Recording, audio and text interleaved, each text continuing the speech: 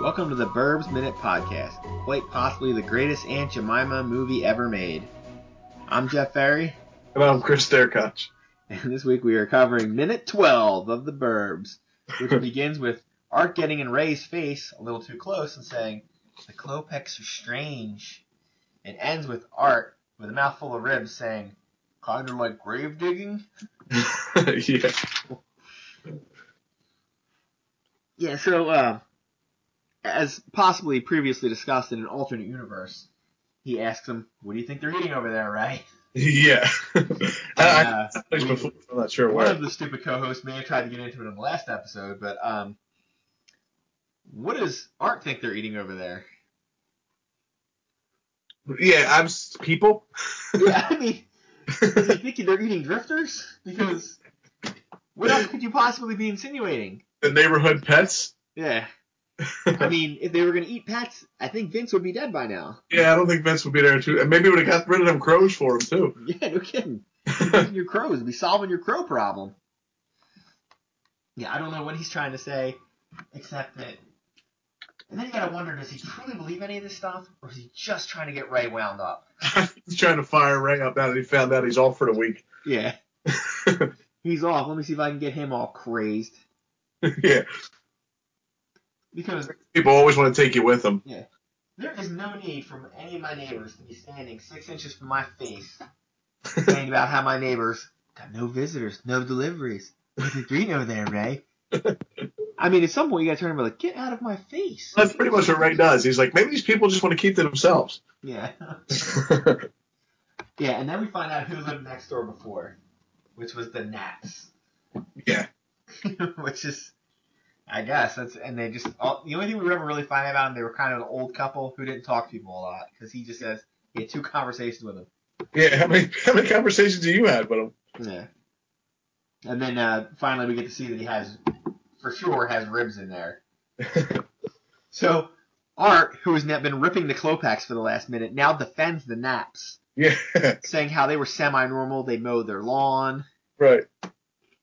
I like Ray said, they didn't even say goodbye when they moved. Yeah, no kidding. I wouldn't have said goodbye. Well, he says, they didn't say goodbye when they moved. So at this point you're thinking, well, they didn't say goodbye when they moved because you guys are all huge douchebags. Yeah, that's why they didn't say goodbye. Maybe they were strange. They were sane people. Maybe that's why. Yeah, maybe they were like that other neighbor we never meet across the street who tried to. People like they kept to themselves. Did they? They tried to stay away from you psychopaths. So during this whole crazy back and forth where Art is just, I mean, he's not even being Art from this movie. He's like Art Bell now. He's just crazy. Going on and on. In the background is just Ray's wife sitting back there drinking her coffee, wondering why she married this man. I mean, there's no other way to put her looks any other way. Well, Art's just ripping flesh off of those bones, those rib bones. Yeah. The whole time. It's gross. Which he just took out of the fridge. Which, yeah. And are not cooked. Yeah. And then the kid wanders by at some point, and you see him going into the fridge. Yeah, he has an apple. And then the kid, Dave, who has not spoken some time, just blasts onto the scene with, "There's 3 of them." What? And everybody looks at him. Everybody looks at him like they were surprised he was there. They were like, whoa. I didn't know this kid's got lines. Are you supposed to be talking? And then he does the whole thing, and they only come out at night. And he's got an apple, which we just saw him knock down a banana about, 30 seconds ago. Cereal with too much sugar on it. Yeah. Apple, a banana. I mean, I guess he's trying to eat healthy after he just, slammed down that all that sugary cereal. I wonder if he was looking for the pineapple, because it's not in there. So I'm trying to unpack a few things that he talks about here. So he says, I'm looking at the telescope on my roof. Yeah. Stop it. Right there. Now, I originally thought that that's BS, because I'm looking at it like my house. Like, where would you put a telescope? But later on, they do reveal that they have a kind of a porch type thing over their garage. Yeah. But let's all be honest. There's only one reason for a boy of that age to have a telescope in their backyard or on their roof. And they can look at the stars. It's to look at other heavenly bodies. Yeah, he's definitely not looking at the stars. He's pointing at the other one. Who lives across the street from them? Yep. Same person Ricky's looking at. Yeah. I mean, he's looking at Mark's wife. Exactly. I mean, at the very least, we don't know who, because they're on a cul-de-sac, we don't know who lives on the backside of them. But, yeah, that's how he's growing up. Yes. He's Mrs. Rumsfelding. I mean, as a guy who at some point was this kid's age, if I hear the words, somebody has a telescope, that's the first thing I think of. Yeah, whose windows can you look in? Yeah, who can you see from here? And I mean, she dresses barely at all outside. Yeah. I can't imagine what she does inside. She only put that on to go outside. Yeah, her going outside clothes is stuff that the average woman wouldn't wear in their house. Exactly. And to be honest with you, with the minimal supervision this kid has, I'm not surprised he's up on the roof with a telescope either. Oh, not at all.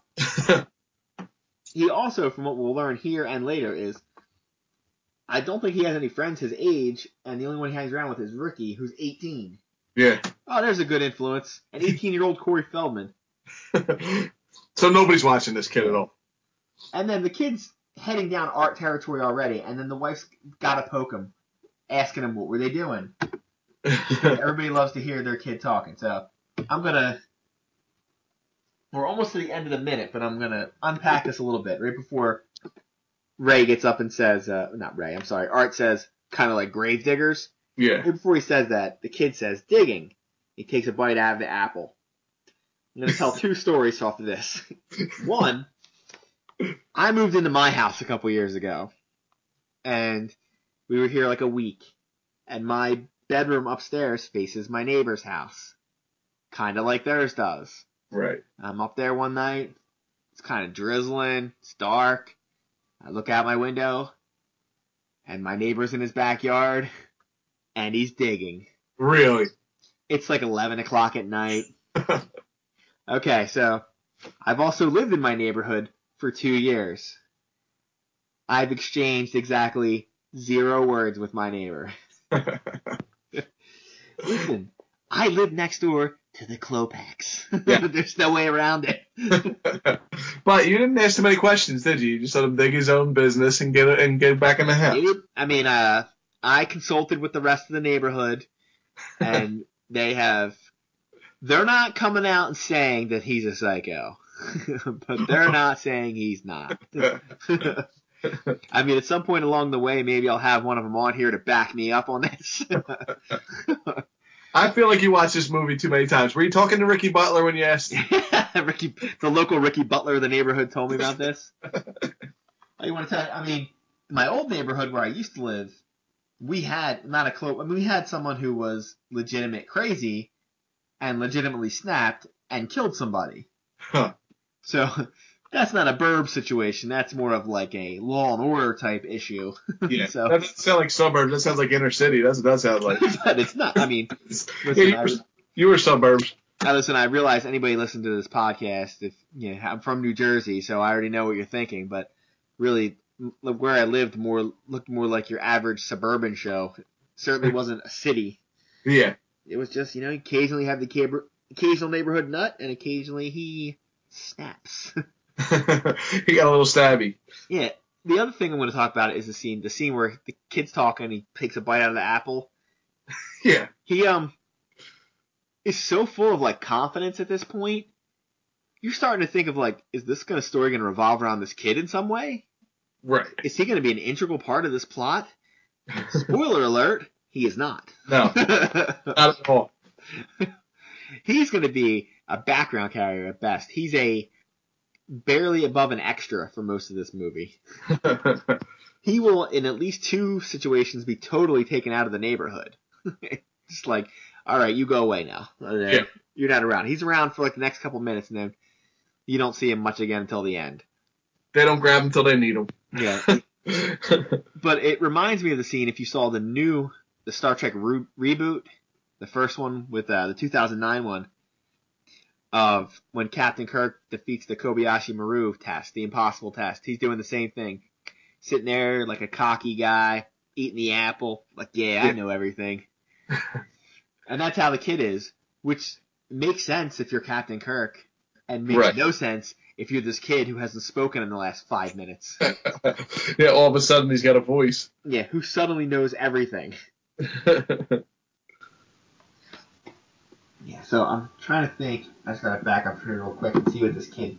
That's all he says. Or went crazy there. Yeah, so they talk about the naps. So he apparently doesn't have a lot of luck with neighbors because he had the naps, who apparently were sucky neighbors. Right. Now he's got the Klopeks, and he's got Art on the other side of him. I hate to say it, the Klopeks make a little bit of noise, but they don't seem like bad neighbors for me. I could totally ignore them forever. Yeah, I know. They just were quiet. Yeah. The thing that struck me funny is he says, Ricky Butler says they're nocturnal feeders. Yeah. Ricky Butler, who's Corey Feldman, who was in The Lost Boys. Maybe you should listen to him. Yeah. He's one of the Frog Brothers. He should know. He knows what's going on. And then they say the same thing, like, oh, well, Ricky Butler says it must be true. Yeah. Well, you know what? You're the one letting your 12-year-old hang out with the 18-year-old. Yeah. And not like an 18-year-old, like, oh, yes, he's going off to Harvard next year. Like, he's obviously going to work at the hardware store at best. Yes, he's going to be living in that house long after that kid moves out and goes to college. Yeah. Their kid's going to be long gone. He's going to come back. Ricky's going to be over there. He's going to be mostly bald. He's going to have, like, the Hulk Hogan haircut going on. Still staring at 80-year-old Mrs. Rumsfeld. Yeah. Well, he'll be staring at the new Mrs. Rumsfeld. Yeah, it's possible. Another 30-year-old Mrs. Rumsfeld. What happened to the old Mrs. Rumsfeld? I don't know. I guess she ran away or something. Yeah, she's dead. Yeah, so we don't get up to the final conclusion of the scene, but we get a whole nother minute just letting us know that Art is definitely a conspiracy theorist. He definitely thinks the CIA killed Kennedy and that we didn't land on the moon. Pretty much every other thing you think of. The Illuminati, I'm sure he's in on that. I mean, as the movie will show, he's into some weird stuff. I love the kid bites the apple and then Art bites the apple the ribs the exact same way while staring at the kid. Yeah. Well, they're into it now. They're in their zone. Yeah. And it won't be till the next minute till the dad finally steps in and realizes how crazy all this is and needs to break it up. Which, I mean, I think it's already too late. Yeah, it's too late. That groundwork has already been laid. All right, so I'll cover. I said it was the best Aunt Jemima minute. Yeah, you can work on that one. So I'm going to take a wild guess. You know who Aunt Jemima is? Yes, I know who Aunt Jemima is. All right. So I'm not going to go through Aunt Jemima's filmography because I didn't look it up. Because that's crazy. Just say breakfast commercials every morning for the last 20 years. Yeah.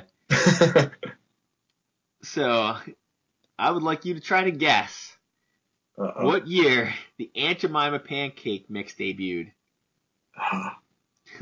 It's gotta be a long time ago. A long time ago was not a year. 50s, 53. Pretty close, except not at all. Aunt Jemima pancake mix debuted in 1889. Oh my God! I said a long time. I didn't mean that long. And then the trademark debut goes back to 1893. Quaker Oats Company first registered the Aunt Jemima trademark in April 1937. Of course, here's what all comes crashing down. Aunt Jemima originally came from a minstrel show as one of the pantheon of stereotypical black characters. Right. Wonderful. Oh, well, I mean, now that you know how long ago it was, it's not surprising. Yeah. Oh, great. Yeah. Just wonderful. And I tried to look through the Wikipedia to see, like, oh, maybe I can get something that's... Everything is worse than the last thing I read. Oh, no. Oh, it's bad. It is bad. I mean, there's a little bit about the pancake mix, and then there's this horribly racist picture, and like a whole old racist logo. Oh, yeah. There's a section entitled Idealization of Plantation Life. Slang. No thanks. I won't be reading that on the podcast. No. In popular culture, I didn't read. I thought it was going to say like what movies it was in, but it really doesn't. And then there's something in here about the people. I guess some of the relatives, descendants, tried to sue whoever owns it, Quaker Oats, and they lost. And they lost. Well, I mean, the person's been dead forever, so. Right. Because I think there was a person who, like, was the person who portrayed Aunt Jemima. Lillian Richard from 1925 to 1947. She traveled around, like, being Aunt Jemima. Really? Like Aunt Jemima stage shows? Is that what's going on? Stage shows. She worked at strip joints. Coming to the stage, Aunt Jemima. Aunt Jemima, come to the stage. Isn't she sweet? You're a horrible person. You're horrible. Yeah, all right. We gotta fold back in. We're going off the rails here. We get back to the Burbs. We lost it a little bit. Yeah. I mean, you start talking about pancake syrup, and I just lose it.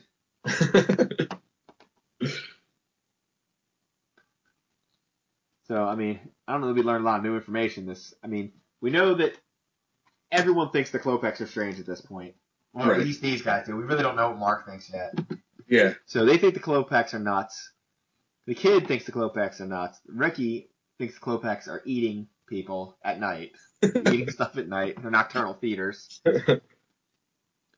So all the crazy neighbors think they have a crazy neighbor. Right. That's wonderful. Crazy neighbors think that they're crazier than they are. That's pretty bad. Yeah. We're all psychotic, but these people, they're crazy. Yeah, they're really bad.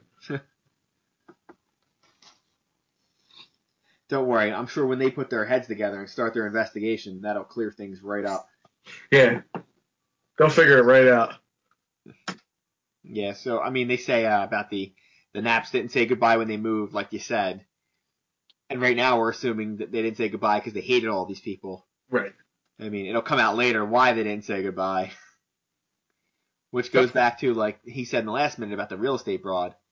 Oh. If it all goes down the way the Klopeks reveal later, there should have been no real estate person to see. Oh, okay. Oh, whatever. Oh, look at that. A little continuity error in a, Yeah. in a comedy. How dare they? They just wanted to get the word broad in there somehow. Yeah. Just to let you know what kind of a guy he is. Yeah. That real estate broad. Yeah, and then we hear their kid for the first time. We get, not too much going on here. I actually wrote down Captain Kirk in my notes. What's wrong with me? I guess to remind myself of that. The apple. Yeah. I'm sure there's other symbolism. Smarter person might be able to figure out what it is. I mean, you can go deep, you can go biblical on it, but I don't know that that's necessary for the Burbs. I know Art's eyes triple in size while he's saying kind of like grave diggers. Yeah.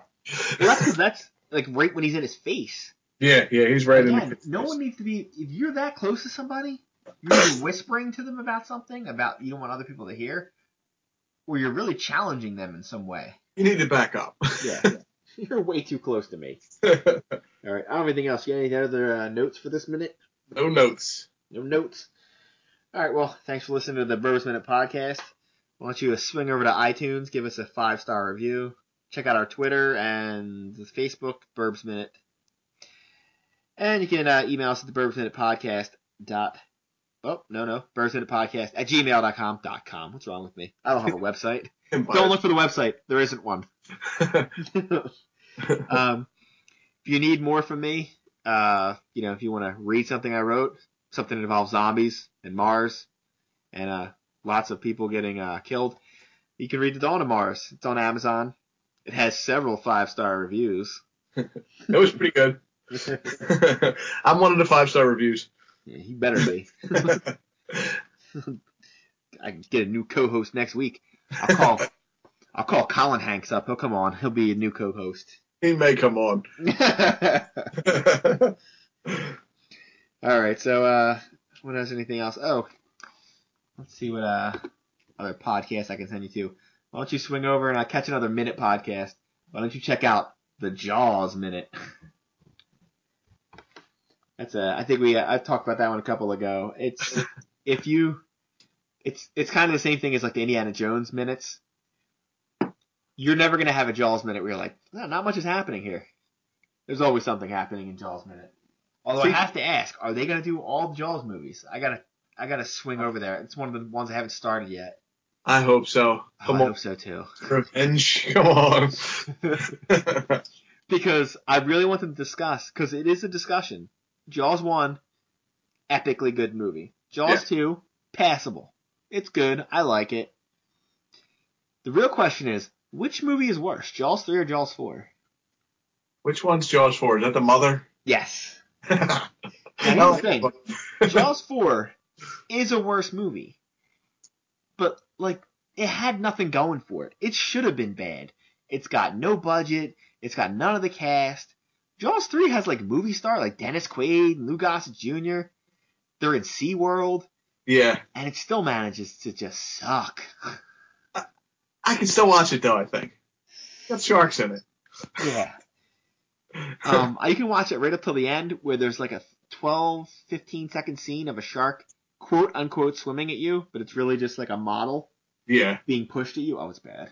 Yeah. I mean, I hate to step on the Jaws minute, fins, but it's bad. But they're doing Jaws right now, so it's fine. Yeah, they're going to have their work cut out for them. That's all right. That's all I got for this minute. Be careful of any of your nocturnal feeding neighbors, and make sure you stay safe, neighbors.